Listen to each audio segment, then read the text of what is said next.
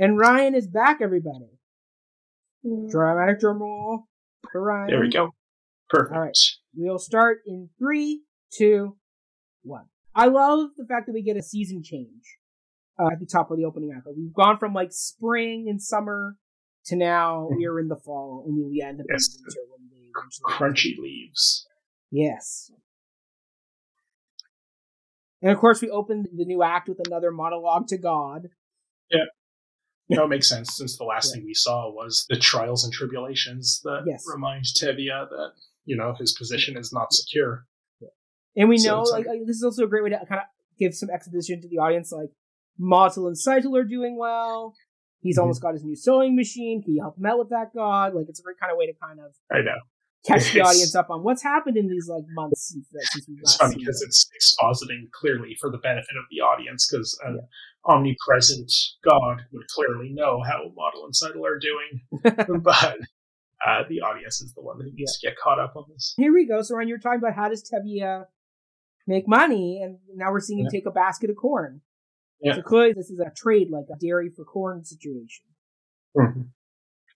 Whether that's feed for the animal or feed for the saw family. A lot of corn in his barn during. So probably then it's probably feed for the corn or feed for the animal. For his horse and all the cows. That's an interesting shot that we get to see a shot of the sky. Yeah, like, is this God? Is that what we're looking at right here? Is that supposed to be God? Like the way that it does the first shot of Tevye looking at his tennis ball, and then we see the sky. I think that's clearly the implication. Yeah. Did you ever see the Andrei Tarkovsky movie Nostalgia? No. It's funny. Well, it's not funny. It's not a comedy at all. But there's this like weird segment in the middle of it where like we hear this just like voiceover narration from God, very sudden in the middle, talking to an angel about why he's not going to intervene in the character's like action, and like. It's just funny that like I see a cut like that to a shot of just the sky in here, and I sort of expect something similar, but I think the silence speaks volumes in terms of God's relationship to the action going on here. Now, Ryan, here's a question for you. So, in the stage show, Perchik gets a song after him and Huddle get together. He gets a song called "Now I Have Everything," but they cut it from the movie. He wrote another song for Perchik to sing in the movie called, hold on, I can tell you, because I have it on the CD. It's called, and you actually can hear it, like they actually do release the recording of it. So if you didn't want to look it up, you can. But the song is called Any Day Now. Yeah. Mm-hmm. So that was written for the movie? It was written specifically for the movie, and they still cut it? Yeah. Yes. Huh. So what do you think about them about not giving Perchik a song? Does that undercut his character? That only Motul gets a. I don't think it undercuts. Of the three in-laws, he's the one who gets the most screen time, at least in the film version. So, like, the fact that he doesn't have a song, might it be nice if he had a song? Sure, but it doesn't. I don't feel like he's shortchanged at all. He's, of the three husbands, he's the one I think we understand the most. Motul's a close second, and the fact that he has a song probably helps with that. But Perchik is, and he is like the representation, like a physical embodiment of the type of progress that the plot is pivoting around. True. So it's understandable that we get a lot of time with him. I'd be curious, I'm sure I heard the stage song that Now I Have Everything when I seen the stage version, but I'd be struggling to remember how it went. Now I have everything. I know what everything's for. Oh, yeah, that sounds familiar. But see, they took all the argument, like, they took the song and made it into a dialogue scene here, kind of. Right. I mean, it also makes you kind of question, would Huddle and Perchik be a good match? Because it keeps talking politically and straightforwardly, and she's going to the emotion of, and marriage, and love, like, and affection. It's and affection is her go-to. Yes. Well, the thing, we never do get to see their married life together. He gets arrested, and she follows him to Siberia. Yes. But that frozen wasteland. But, like, it is, and it maybe goes back to the fact that their whole, like, early courtship was bickering, as we even see in this scene. Like, I have a hard time picturing a very happy married life between these two, even if it wasn't in Siberia. So, yeah, that's the one thing about them. It's like, you bicker a lot, and there does seem to be some genuine affection. But is this, like first young love, or is this something else? Mm-hmm. Do they have the energy to sustain it? Yeah, like at least like Model and Seidel have known each other since they were like little children. This is a love that's cultivated over a lifetime. These two just met each other like maybe a couple months before this scene we're watching. Well, I mean, Seidel has a baby, so it seems to be like the baby is 9 months. Okay, that's something at least, but they don't necessarily get to spend as much time together as we'd hope. But mind you, the song "Do You Love Me" brings up the fact that Golda and Tevye did not know each other before their wedding day. Well, that's what I'm saying, and I think we all agree that sure, it worked out for them, but there's probably a lot of marriages where it doesn't work out. Yes, it's not the strongest foundation for a loving union. Yes.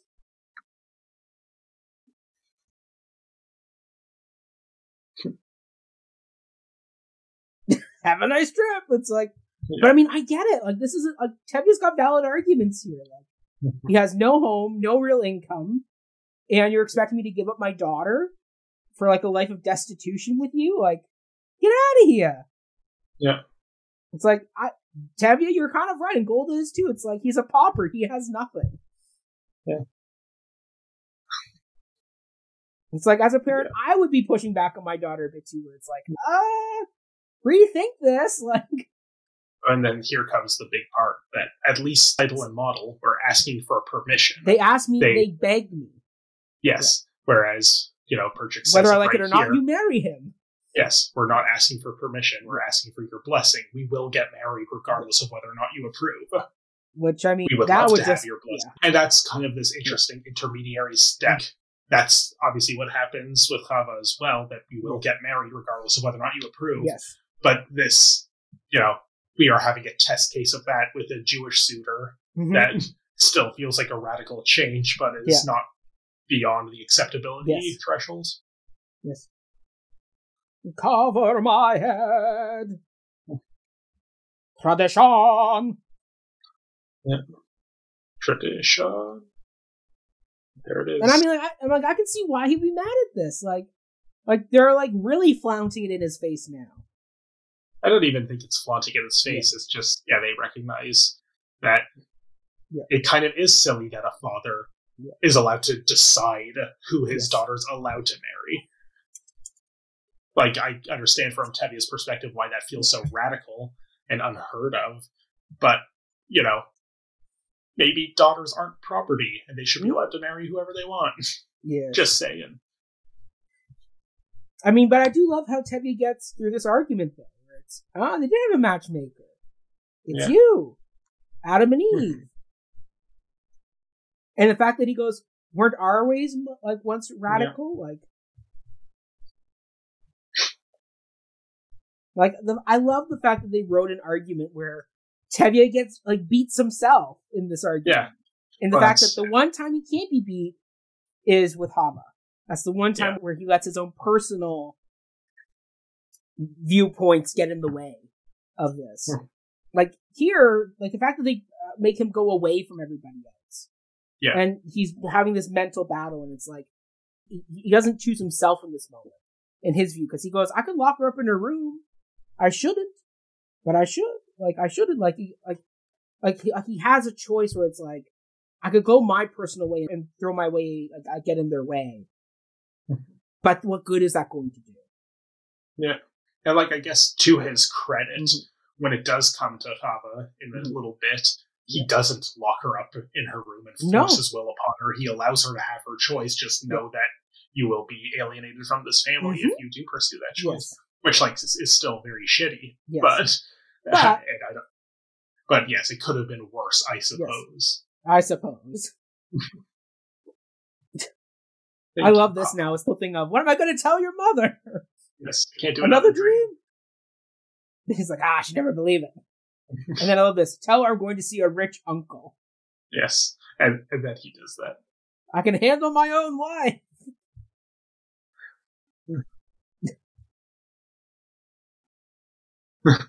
He has a rich uncle. I love how he uses the argument that Perchik gives him, and Golda sees right through it. He's like, really? We're going to do this? Like, come on. Yeah, the communist has a rich uncle, really? Maybe estranged.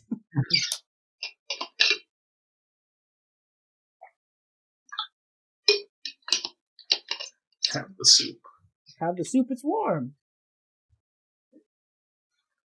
I love this too, where you're like, you see him settling down, but really he's like on the edge of his seat so he can bolt out the door.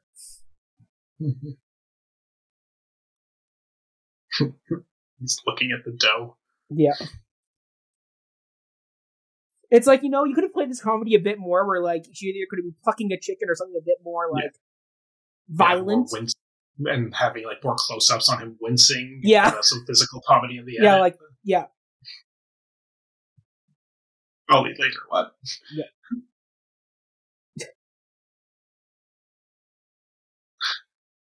I love how, like, he goes, I'm the father, but really it's Golda who drives this ship.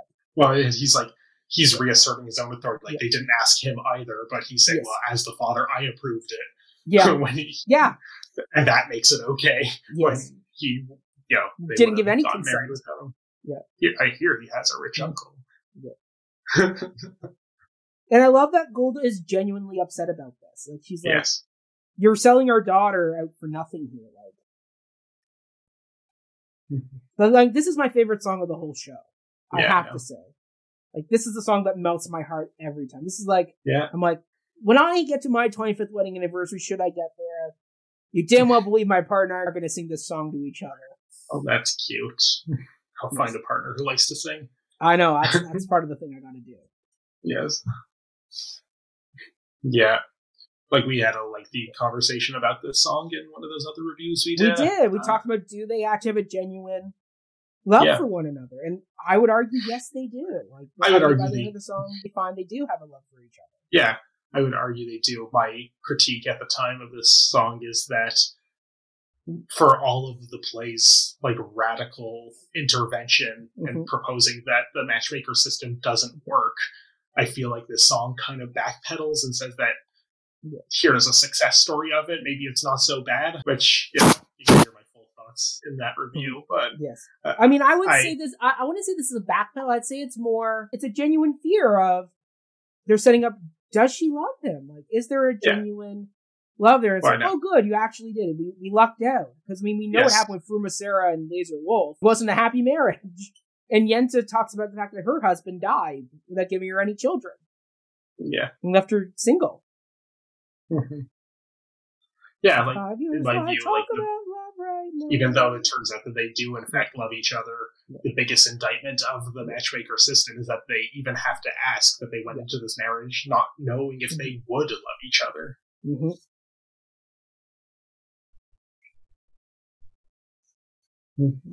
Learn to love each other. And now I'm asking, go. This is a very toned down version of the song. If you watch it on stage, listen to the recordings, it's like the do I what? Like, it's very broad.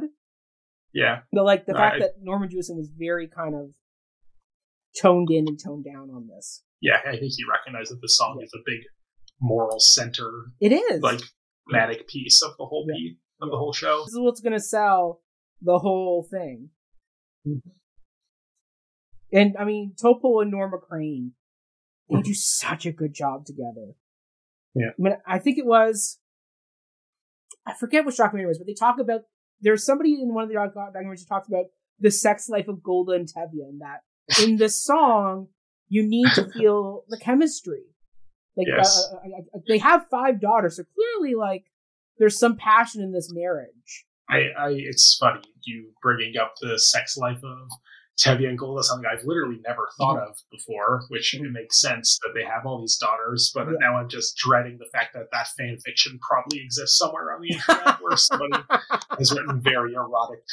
Oh, I don't want to read that. I don't want to read that at all. That's like me watching The Crown, like the first few seasons, and seeing Philip and the Queen being romantic with each other. I'm just like, no, that's like, no, they're like my grandparents. No. Well, yeah, at least when it's like Matt Smith and Claire Foy and they're like young and hot, like it's true. You can kind of get behind it, but yeah, Jonathan Pryce and Imelda Staunton, less so. Yeah. Now, this is a new scene that got added. Yes. We don't see this scene. Like, once again, this is a great example of, in film, it's show, don't tell. Because we hear about what happens to Perchik in Moscow. We never see it. Here it's like, okay. And I mean, you have to realize, like, this was filmed in the late 60s, early 70s, because this comes out in 71. Like, you're in Yugoslavia. Yeah. Like, you're on the doorstep of Russia here, and you're reenacting very violent moments of Russia's history. Like, yeah, I remember in one of the reviews we did, we talked about where it came up in one of the documentaries about how, probably in the Fiddler's Journey to the Big Screen one, because it's more about the movie, it was specifically about how filming in Brezhnev's Russia, impossible, that's America's enemy. Filming in Tito's Yugoslavia, oh, that's fine. So just like pick whichever dictator will be more palatable to your agenda. Which, like, there's something to that, I guess. I think also this scene's important to have because it's a bit of action in the movie. Oh, like, for sure. I think now that we're heading into like the final third or the final half of the film. Well, we're not that far from the pogrom at the wedding, so I don't know if that's like necessary. I'm not against having it here, and I do agree for show don't tell purposes. I like this scene. I like seeing the red flags fly, considering that this is an American production at a time when communism was the enemy of America. It is pretty powerful that they're framing it in a positive light here as an alternative to Tsarism. Yes.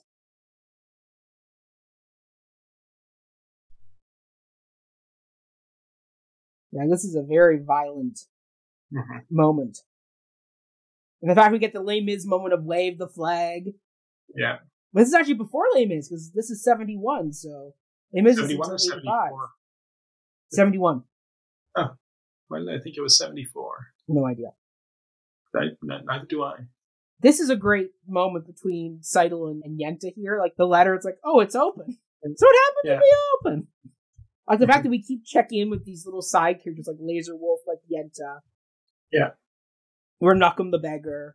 Like, the fact we keep seeing them so they keep the community alive throughout the show. I mean, it is sad they cut Yenta's big Act 2 song about rumors and gossip. And then there was a new song added for the revival, which is all about the changing ways and how Yenta's going to be out of a job. Oh, yeah. Just as Shalom Aleichem wanted it. Get rid of all these matchmakers we don't need.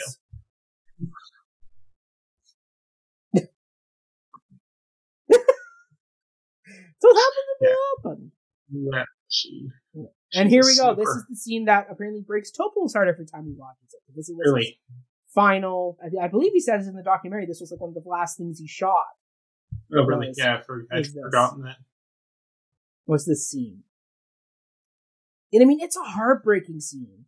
I mean, you have to think like he still thinks, oh, I still have 3 more daughters, not realizing that one of them's going to go off and, convert. So he's like thinking, this is the worst that can happen to me, is this moment. That he's probably never going to see his daughter again. Yeah. Like she's going off to Siberia. She ain't coming back. And part of what I love about this, too, is that, like, Tevye probably goes into this scene thinking that, like, see what happens with the choice you made, the man you married?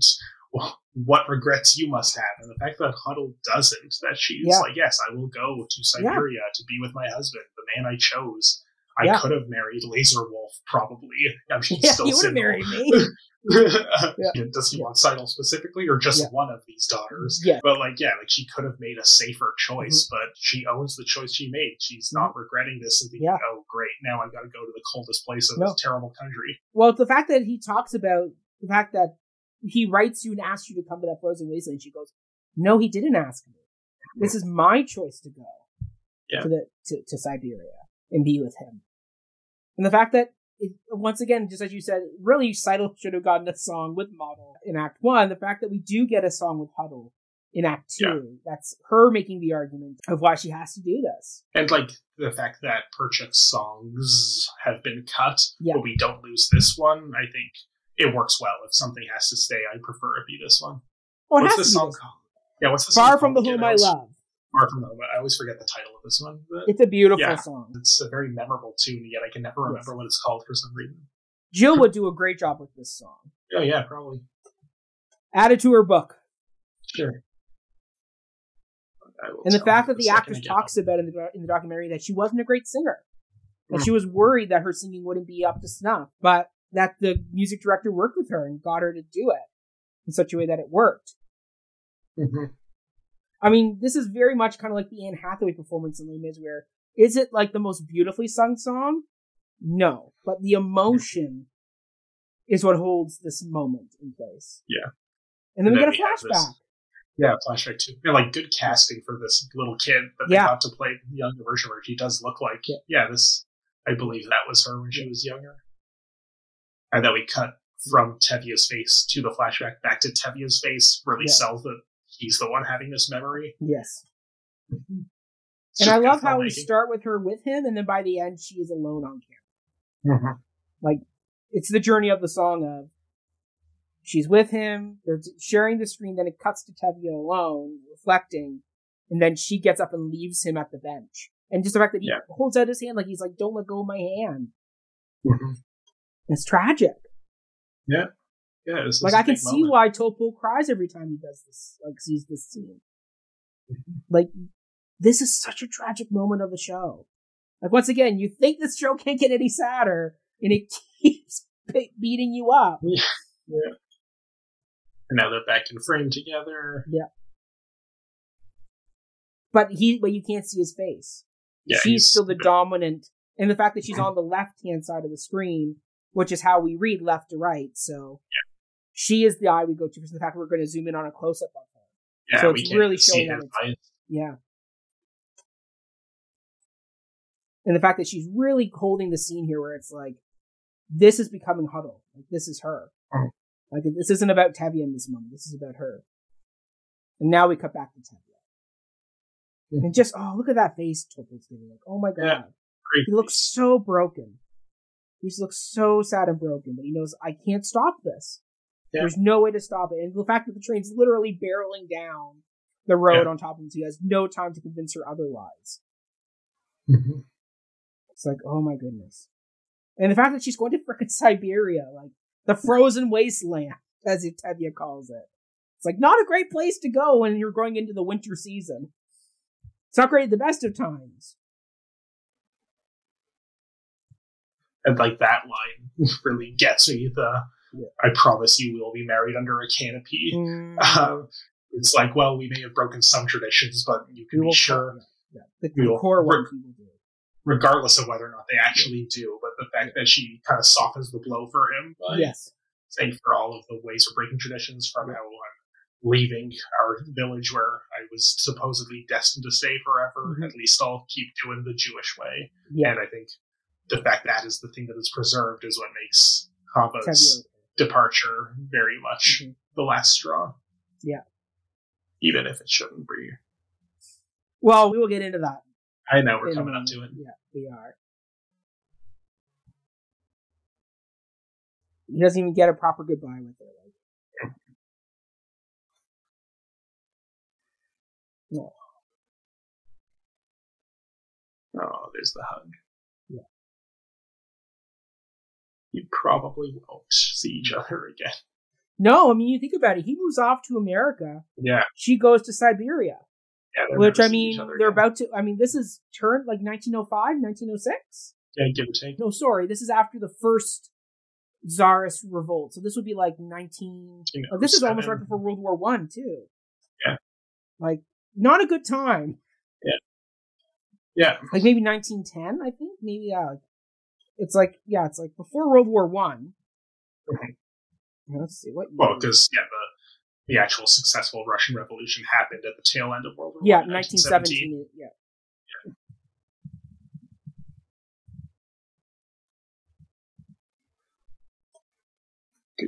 Good job, tennis ball. You can take care of her. Yes. 1905. 1905. Okay. So. This is great too, though. We cut to black, we now cut away to Tevye. Yeah. And here we are with our good friend the rabbi. Yes. And I mean, this is a beautiful set. I mean, they talk about it in Fiddler, Journey to the Big Screen. Yeah. The fact that these places didn't exist because the Nazis destroyed them all. So they had to rebuild this set. And they went from archival photos they had. Like, what a beautiful set they built. Mm-hmm. Yeah, it's really nice. Mm-hmm.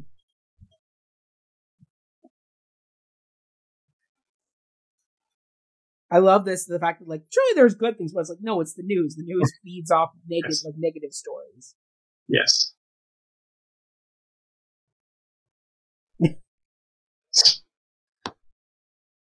This is great. What's that literary device where it's like, you think it's one thing, but it's another thing? Because they call it a new arrival, you think it's a baby. Yeah. Yes, it's a bait and switch. Yeah, it's the sewing machine. Yes. Which, like, even if we don't get the sewing machine song, they still do a good job of making it present in a memorable way.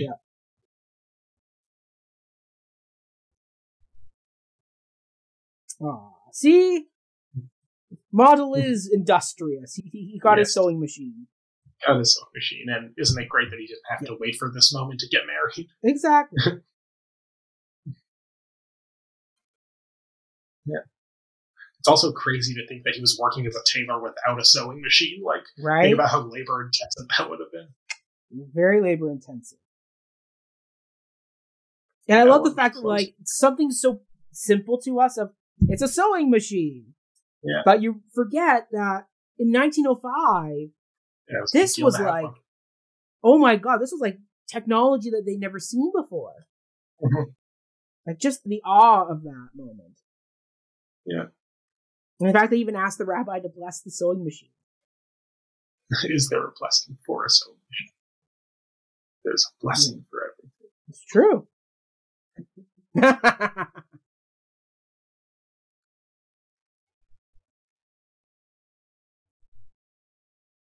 So there we go. So we know Model and Seidel's baby's name is Yonkala. Yonkala. And of course, Model's the one that gets the son, the firstborn son. Sure. Tevye doesn't get. He gets 5 daughters, and Model first try around, he gets a boy. Good job, Model. He's doing everything better than Tevye. He's got a sewing machine. He's got a son. He married the woman of his dreams. He's being rewarded for the break with tradition. Exactly. He's not being punished for it, as Tevye would have predicted. Yeah.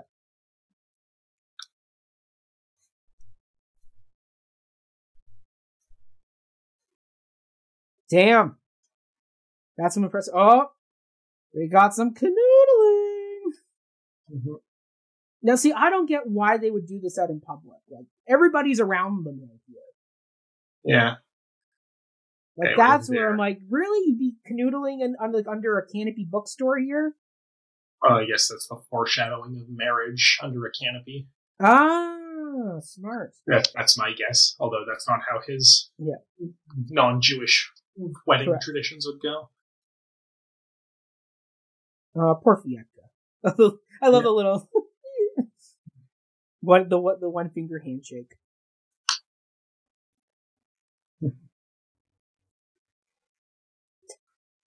The most awkward introduction to a future father-in-law goes to. Yes. Well, it's not like they're going to have to, spend Thanksgiving dinners together, True. So whatever. I mean, that could be a spin-off. Hava comes to America. Guess who's coming to dinner? It's Fiecka and Hava with Tevye. Well, you don't have to guess very hard because they know who she married. True.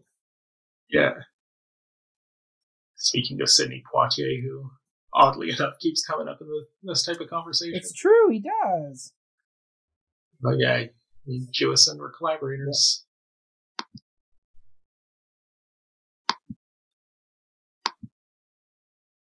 Has it been the same one audience member who's been with us this whole time?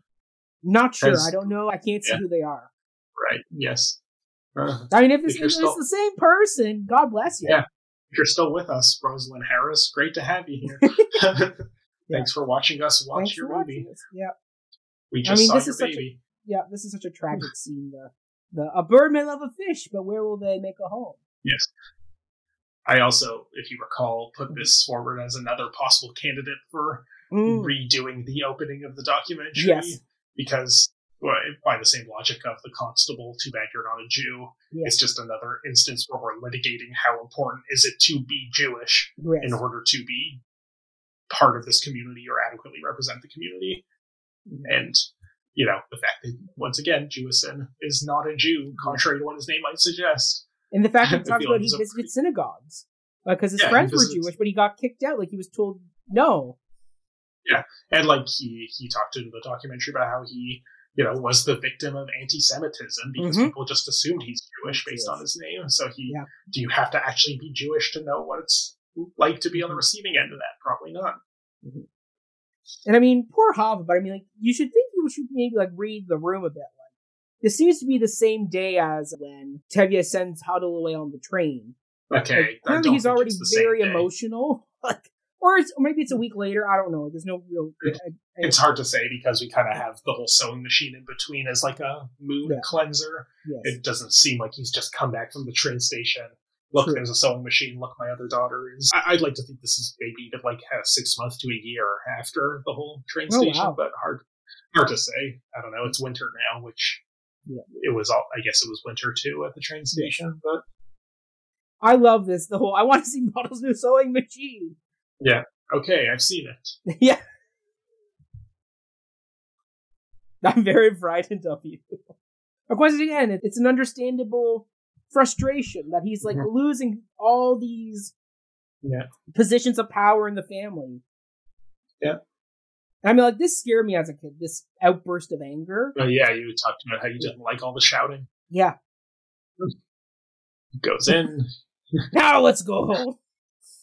But like now I look at it as an adult, it's like, oh, this is actually kind of funny. Like, he's trying so hard. Yeah. I like, he's having a tantrum because he's losing his position as the head of the household. His authority isn't being. Mm-hmm. But again, looking at this, with our this is terrifying. This is like out of a horror movie. Yes. Like, this is like, but like this whole sequence that was added, like this isn't in the stage show. This visit to the Russian Orthodox Church by Golda. But like this is out of like a freaking horror movie, man. Like the scary eyes, like kind of just the desolate kind of wasteland look you're going for here. And it's like they did a very good job of creating this energy of fear. And the fact that we just saw the rabbi's synagogue, that was this beautiful, intimate, wood, close, intimate space. And now we're going to this big, gothic, cold church. Yes. What it lacks in comfort, it makes up for in size. Mm-hmm. And ornate decorations and all these picture frames. Yeah. And their hats are taller. Mm-hmm. That too. Yep.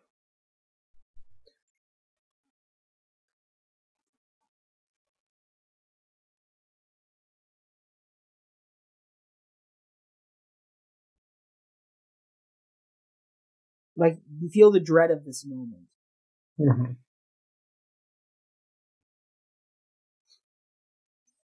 I mean, once again, this is very much kind of like Anita and the Jets, where it's like, I want to see Doc. He ain't here.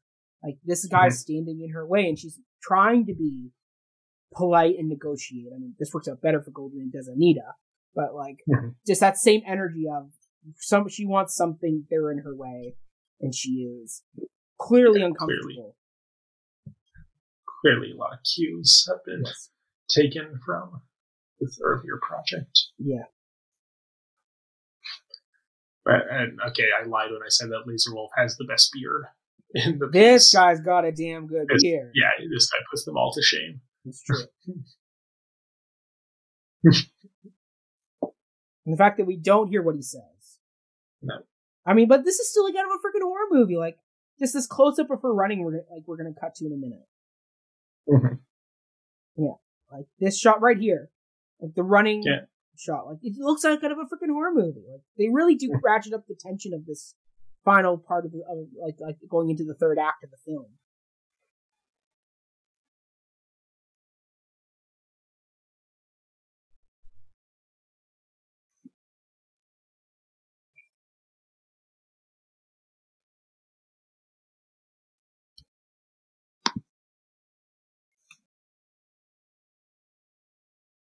Oh, the brink. And of course, now this is the situation. And the fact that Topol doesn't allow himself to grieve in this moment. No. He sends Golda away first before he truly breaks down on the road. Mm-hmm.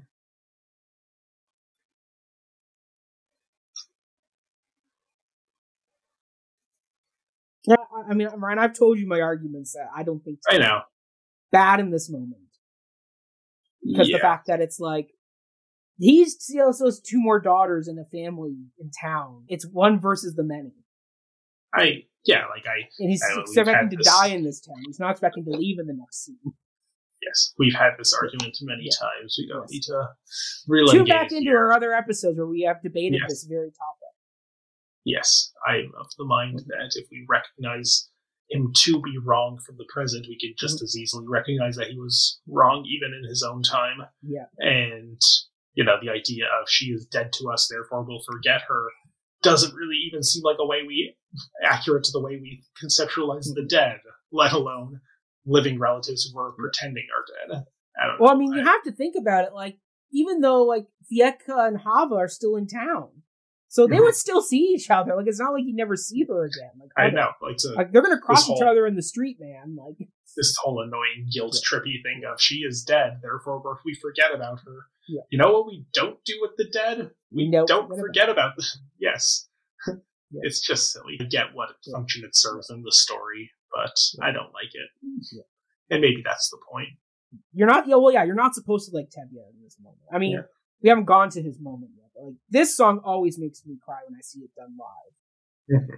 Like, it's just such a beautiful heartbreak, because I love the fact that they stage it where, like, he's walking and he's trying to move ahead, but he has to stop. He can't keep moving forward anymore. He's had so much pain of losing his dog, like Huddle. He's lost Hava now. Yeah. He's lost so much that he can't shoulder it anymore. Mm-hmm. And I love, like, this ballet sequence that we have here. It's like, gorgeous. It's funny, like, what was the joke from Schmigadoon about dream ballets? Nobody likes them. But, like, what I like about this one, just in the film particularly, the color grading is beautiful, and because she's the daughter with the orange hair, these warm colors feel very and it's fitting. done at a sunset. This is a sunset. Yes, sunrise, sunset. Yeah. But, like, what I like about it, contrary to the Schmigadoon joke, which I agree with, dream ballets are usually boring. I do think that it's kind of nice that it's not Hava's dream, it's Tevye's dream. Yeah. That he's the one who's having this imagination sequence, which, like, that's at least an interesting subversion of the form, even if this is nobody's favorite aspect of any musical. I mean, this is my favorite. I mean, the fact that Jerome Robbins wanted this to be longer originally. Mm-hmm. This is supposed to be part of a longer ballet, but the show was running like over 4 hours. So the ballet got cut. I think it's long enough as it is. Yeah. No, that's a problem. Just like, and then there's our fiddler. And just like how his daughters had the eye close up when they were doing the monologue, Tevye gets a moment of the super close up of the eyes. And I love he just faces down. It's like he was just so broken. Papa? And it's like he's seeing a ghost. He doesn't realize that it's really her. But he just saw this whole dream sequence. Yeah. It's not unreasonable to think that he's still in it. Yeah.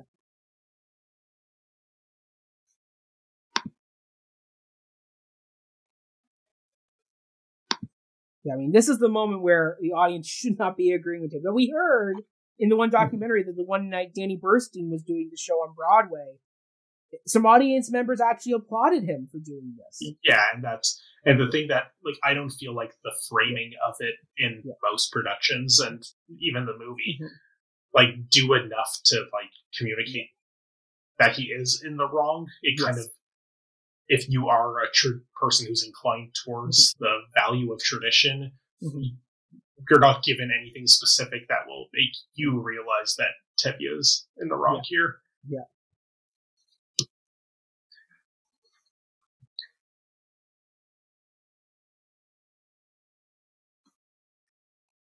And he can try to make the argument, but he can't. Yeah. Like, once again, this is his one moment where he chooses. Well, on one hand, he's choosing himself in the argument of I can't bend that far. And at the same time, like, Jerome Robbins always talked about the circles of, like, Tevye and God are one circle, then he's got family, then he's got the community, then he's got the Russians on the outside. So this is the one time where Tevye chooses the community over family. And it shows the tragedy of that moment, that this is what the cost is. You lose a child when you go outside the family. Yeah. No other. There is no other hand. This is the one scene I wish I had seen Topo do live. Because God bless Harvey Firestein, he is many a great thing. But trying to do dramatic monologues with his very distinct voice didn't quite work for me. Yeah, that's fair. Yeah. Oh, Hava. Yeah. And I love the fact in the one documentary, they bring up the fact that in order for her to marry Fieka, she had to be baptized. Mm-hmm. Like, she had to full-on renounce her faith, Jewish faith, in order to marry him. What I would argue is that if Tevye would be accepting of the marriage, she wouldn't have to give up her faith. Fieka would have to give up his. Because if the Jewish community would embrace him into their own, as Tevye could do. Yeah. I love this part with the two younger daughters nobody cares about. Two very young. Actually, I know their names now. Their names are, hold on, I can tell you. The names are Pritzka and Belka. Pritzka and Belka. What's the difference? Take your pick. They're both wonderful boys. I like their scarves. The fat one. That one. This is great that they all come. Yeah. Once again, this shows Tevye, even though he doesn't have the money, he is still an important man in the village enough that they all come to his doorstep because he has a relationship with the constable. Mm-hmm.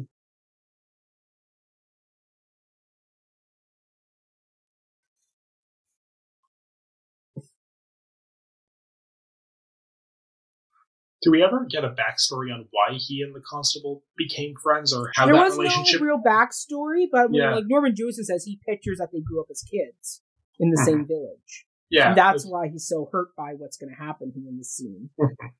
Yeah, like I don't. But we don't get like a verbal backstory on. Yeah, we don't really need it. I just my mind wonders like how did these people become so close? Well, I assume that like the constable's dad was the constable, and this is kind of like a job that's being passed down, and he grew up here, or he moved here at a young age when they both were young men, and they became friends that way.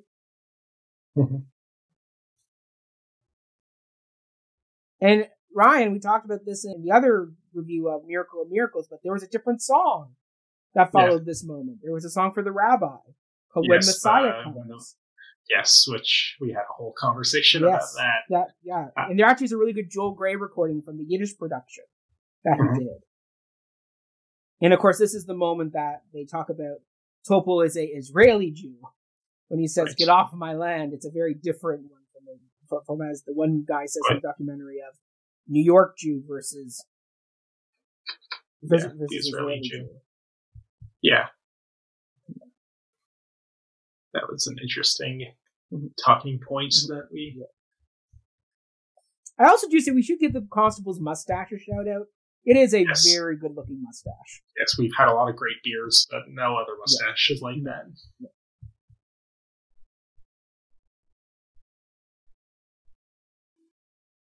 I mean, I don't know if I ever told you this story, but when I was young, my dad knew. So when Stratford did the production with Brent Carver back in the early 2000s, my dad knew the actor who was being the fiddler because he had coached him in hockey. So my dad got to go see the show, and at the time we had a individual from the Ukraine visiting my grandparents' company named Nadia, and so they brought her along to the show. And apparently my dad said she got very upset by this particular ending of having them all leave the town. Because she goes, historically, they wouldn't leave the town. They would just go in and slaughter them. Like there was no leaving. Like there was no walking down there with the fiddler at the end. Right. Like it was more just the fact that she was like, this is a very American ending of, we don't kill them. They're going to have to leave the town, but they get to go on to America. Yeah. She's like, that wasn't the case. Like, they would go in and, like, just shoot them and kill them. Or whatever they would do to them. Mm-hmm. Like, much more violent ending. She's like, she didn't like the fact that it was Americanized. She's like, it should be, like, if you're going to do this story, it should be darker. Yeah, like, I see that argument. Mm-hmm. I guess we can internally justify it on the basis that this is still the constable doing favors to Tevye. Yes. Like, yes, under different circumstances in different towns, maybe they would have. Yeah. But,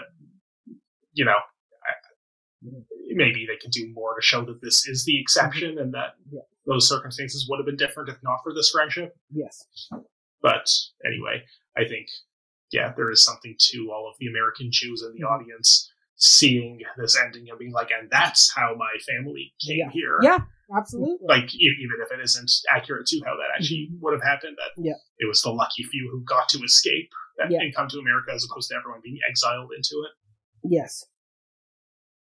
And then, of course, we get this great song. That, when you watch the documentary Journey to the Big Screen, you see that Norman Jewison is brought to tears when he's filming this. Yeah. This scene breaks his heart. Yeah, this is the big emotional ending. Yes. Technically, this is the final song of the show. There's no other song that follows it. Yeah, it's true. Like, this is the last song that the audience gets to hear at the end of the night. There's still like 20 minutes left in the movie. Yeah. And I think I told you the story when I saw Miracle Miracles live, like in the theater. Singing. The whole audience, it was a packed house, and they all sang this. Yeah, it's impressive. Yes. Like, everybody knew the lines to this song.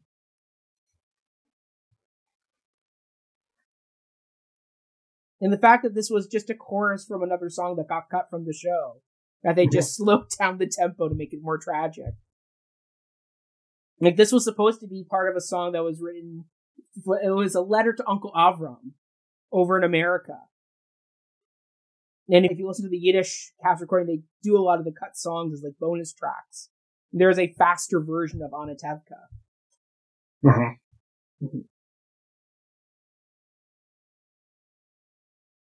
And once again, Norman Jewison does such a good job on where he chooses to do the crossfades. Like, just this long pan over people, and like, you would think, like, you go, oh yeah, that's easy enough. It's like, no. Like, he's making very deliberate choices on who he's focusing on when. Then you're crossfading. Like, it's interesting because they're singing about the town, but the town is really just the accumulation of the people who live in it. Yeah. And, maybe whether or not it's historically accurate, the fact that those people can all scatter all over the world, mostly in America, and bring that town with them. It's not really about the specific land in a country that's hostile towards their presence in it. Yeah. And the fact that we are lingering more so on the people than the physical geography, I think. I love the rabbi on the balcony here. Like, just that lone figure, just so tragic.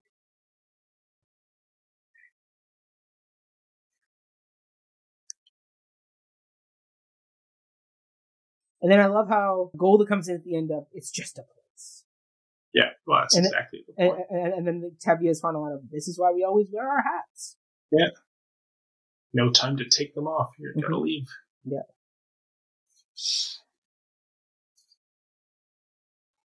Like, I love how it's just like, I can imagine in a theater, that line could get a laugh depending on how Golda delivers it.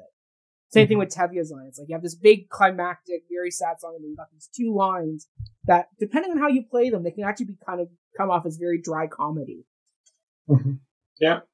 And I don't think that's a problem if it does. No! I think that's the perfect amount of levity you need at the end of the song. Yeah, and that's like, they always say classic, the reason why Jews are so, it's considered such a comedic folks is that, you're going to have to laugh through all the tragedy that was just described in that line. Yeah. It's the funny line from Seinfeld when Tim Watley, the dentist played by Bryan Cranston, converts to Judaism. Yes, for the jokes. He suspects he does it just for the jokes. He says, Jerry, it's our sense of humor that has sustained us as a people for 7,000 years, or like 3,000 years, and 5,000 years. 5,000, even better. That's such a great episode. And then Jerry goes to the confessional booth, sits on the pew, the Raquel Welch and the buoys. I haven't heard that one. Yes. And this offends you as a Jewish person? No, it offends me as a comedian. This is just, once again, the fact that Norman Jewison gives time to these shots. Like he could have cut away when the rabbi was looking sad early in the shot, but after we get to see him walk out of the space alone. Yeah. It's just so tragic. Well, then in the earlier scene, we were kind of praising the set dressing of making the synagogue feel like a real place, like lived in, and that is the part that you have to leave behind. You can't take that building with you. Yeah. You can take the people with you and, bring that community ethos elsewhere, but the actual, the stuff they're leaving behind, they do impart it with weight. In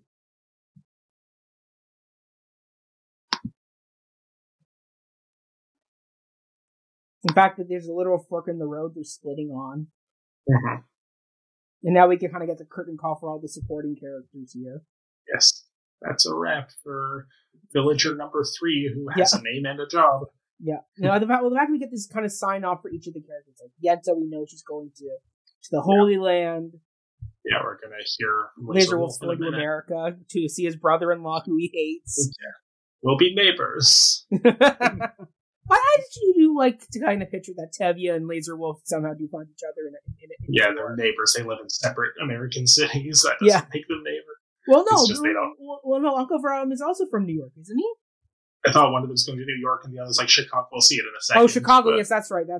But yeah, I feel like the joke is that they don't have the best sense of how big America is. Yeah. That's one village over.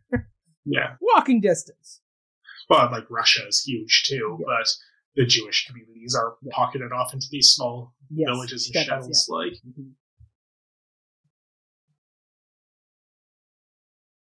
yeah, and that's a wrap on Yenta. Yeah, Yenta's off.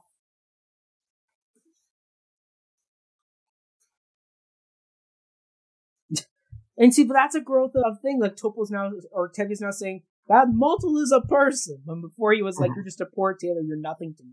Yes. Now by the end, he's acknowledging that Motl has made something of himself.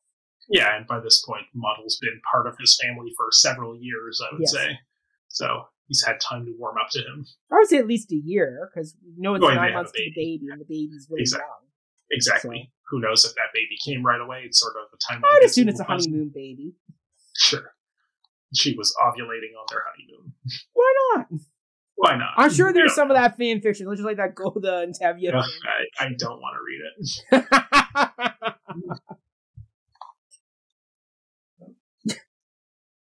That's actually just a great little bicker line of, I don't want to leave a dirty house. He's like, Frank. Sweep the floor. Oh, and here we go. Sign off for Laser Wolf. Yeah. You would think he'd have more stuff with him than like 2 suitcases. Well, yeah, for all the stuff he owns, I guess that's kind of, unless he has more of it coming on like a separate cart, but maybe. Yeah, I think that's like an interesting contrast to think that Laser Wolf has everything that Tevye wanted. He's rich, he has all those possessions, but when you get kicked out, you can't take it with you. Yep. They are very much equalized in this moment. Yes. And it is Chicago. You just confirmed it's Chicago. That's what I thought I remembered, but I wasn't certain. Yeah.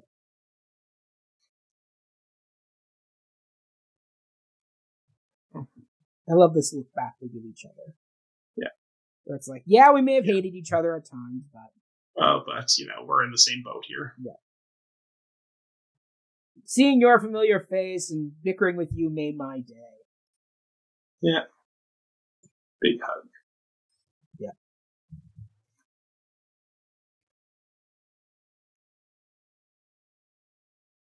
And just a simple nod. Mm-hmm. And off goes Laser Wolf. Yes, that's a wrap. That's a wrap on Laser Wolf. Next. Next, I believe it's Chava. No, it's Muddle. It's Muddle and Seidel. Oh, Muddle and Seidel. Yeah. But this is a new addition. The fact that Tevye gets to say goodbye to the horse. Yeah. That's not in the future, because once again, you can't show a horse on stage. Yeah, unless you have like a whole war horse, big life-size puppet. I can't see that working with Fiddler on the Roof having a war horse. I can't see it working in any show that's not about the horse. That's why it works so well. It'd be very distracting.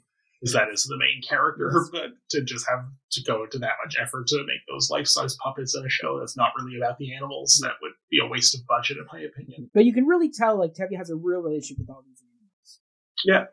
And he's probably had long conversations with his cow and his horse. Yeah, and that's why he was so perturbed when he thought that Laser Wolf wanted to buy a cow. Exactly.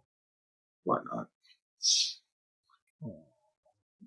Even if he's still profiting off of the products that these animals provide, he doesn't kill them, and that makes him a good enemy of all vegans. Oh, wait, no, you were right. Oh, it is Chava who's there. Wait a minute. Yeah. Oh, wait, no, Seidel's already there, I guess. Well, because Seidel's leaving with them. Oh, that's They're going to New York together, whereas Chava has their God be with you moment. Yes, that is true. So they showed up at the gate, Seidel and Motl. But it's tragic because they talk about where they're going to go, which is they're going to go to Germany. Or Poland. Yeah. No, they're going to Poland. Poland, which, isn't much better than Russia. No, because you know what's going to happen. Like, they're going to move there, but then, that doesn't save them when it comes to World War II. Yeah, which is still a couple decades off. Decades off. Decades. That you would think that if they settle in Poland, then what's going to happen to them? It's like going to be a tragic ending no matter what we do. So the fact that Fieka leaves does show he has a good heart.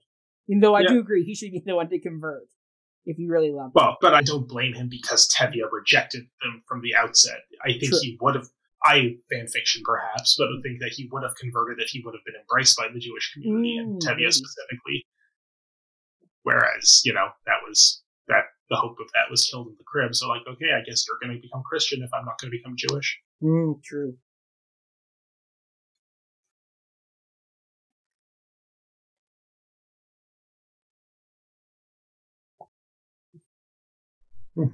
That's the good line. We cannot stay among people who can do such thing to others. They're not being forced out. The fact that he has a Jewish wife isn't the reason why they're leaving. It's because we don't want to support this. Yes. This state. Very prophetic lines by Fieka. He doesn't get a lot, but he has some very prophetic lines of like, some people are driven away by, I forget what it is, but then it's like by silence, like driven away by loudness, but driven by silence. Yeah. Just as bad. Yeah, like he's Papa, can you hear me? Yeah, he's the quiet revolutionary, whereas Perchik was the disruptive revolutionary. Correct. Which, I mean, for me, I would go more the Fieka route of. Sure. Quiet but stoic here. Like he's like, no, like I have a position I'm taking. I'm just not going to go wave the red flag about it. Still committing to his principles. Yes. Here's the best line. Yeah. I love Rosalind Harris's reaction to this. It's that slow turn in that. Yeah. I can say it. Mm-hmm. And Golda even doing that. Say it like. Yeah, God be with you. Mm-hmm.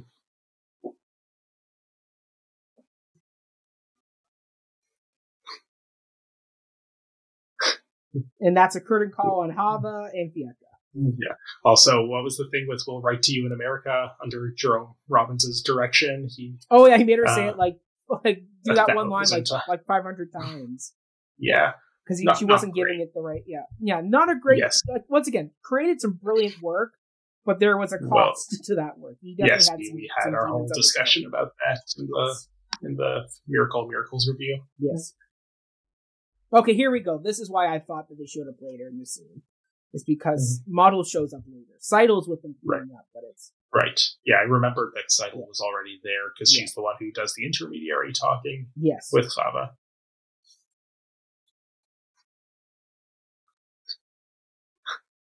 I love Model's get up with the scarf and that. Right? Like, they all...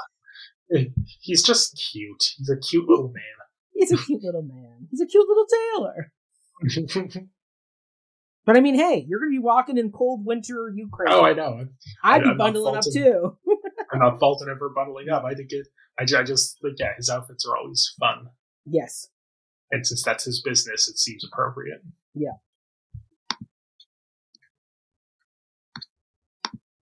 Off they go, and that's a curtain call on Seitel and Model. Yeah, and Little Baby. What did you say? Yonkala? I think it's Yonkala. Yeah, sure. Don't get too attached to the baby. No. The sewing machine, on the other hand. We got that's what we should get attached.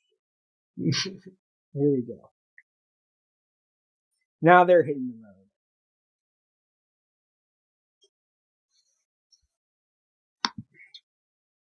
I mean, I can't imagine what that would be like having to drag that cart.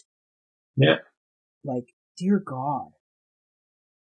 Yeah, it's definitely physically taxing, to say nothing of the emotional. The emotional weight of this moment, too. Mm-hmm.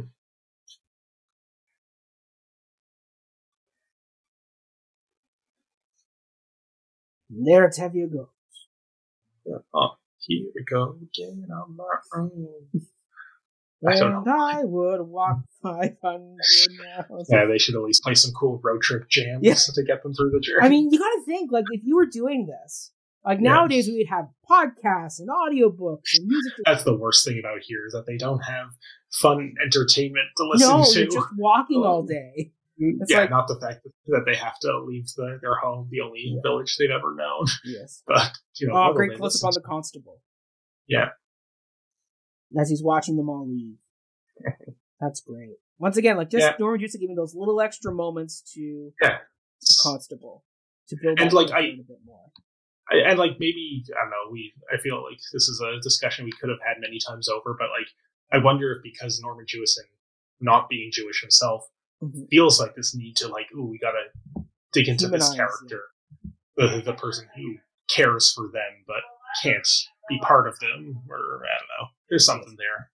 I mean, the fact that in the stage show, I don't want to say it ends on a happy note. Basically, Tevye starts walking and get right into the fiddler joining them. The fact that we get this great montage. Yeah, it's just the difference of what film can offer. Yes. The fact that, in film you can see so many great visual images of this exodus. And also the other visuals. We hear about Zaloka and a few other towns. Yeah. You'd imagine that they're all leaving around the same time. Yeah, or at least within a few days of each other, probably. Yeah.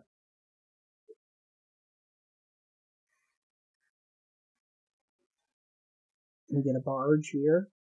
Kind of great symbolism of the boats they're eventually going to get on to go to America. Yeah. Crammed with people. But I don't, based on what we're seeing here, that's nothing compared to like real historical photos. Goodness, you see those real photos. Getting crammed onto, that looks oddly spacious. Yes. I love this too, the fact that they reference that this was the breaking of the circle, and that Norman Jewison really did want to make homage to Joan Robbins with the circle of people that is now breaking. Oh, there we go. Now they're in a circle. In the circle at the crossroads, the two images counteracting each other. Now they break. Now we get to Tevye again. He's still going.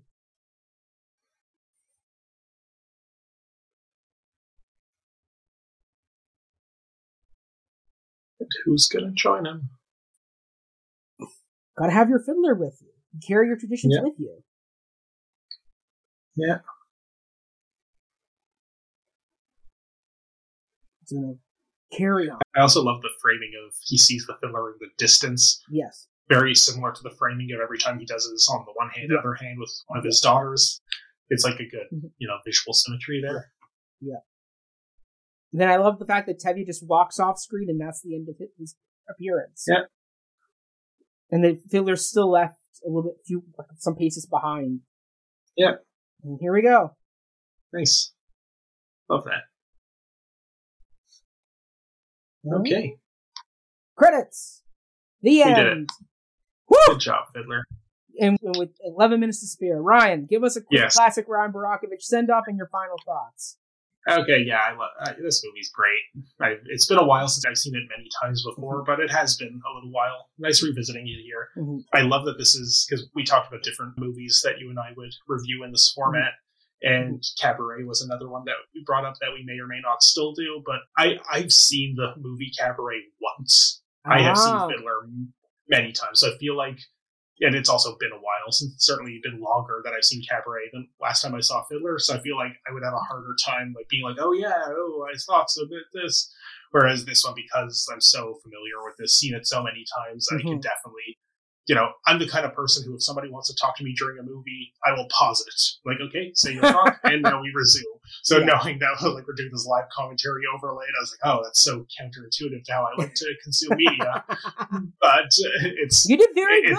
You kept the conversation flowing. You never stopped. Because it's Fiddler. Because this is a piece that I know well enough. I've seen enough times that I know what I'm looking at, even if I'm not giving it my full auditory attention. That's So I was happy we did this piece, and I hope people, the one person, and however many bots enjoyed everything we had to say about it. And the people who listen to this on audio, we hope you enjoyed it as well. Down the line, but right now they only exist in the realm of possibility. We know there is one person who's been with us this whole time, and who may or may not be Rosalind Harris. Thank you for watching. Bravo to you. I may split this audio into 2 parts, like part 1, part 2, just because it's a 3-hour plus. It's a long movie to get through. But Ryan, thank you so much for doing this. Yes, we'll absolutely get you back for another one, whether that's Evita, Cabaret. Like, we will. I feel like whatever else we do, I would want to just like watch it first. Even if it's something I've seen before, which it probably would be something we choose, would be something I've seen before, but I would want to have it fresh in my head. Yes. To then do this commentary, be like, cool, I just watched this. Let's talk about this scene and that scene. Like, Agreed. Fiddler was a good first choice because I did not need to do that with this one. Love it.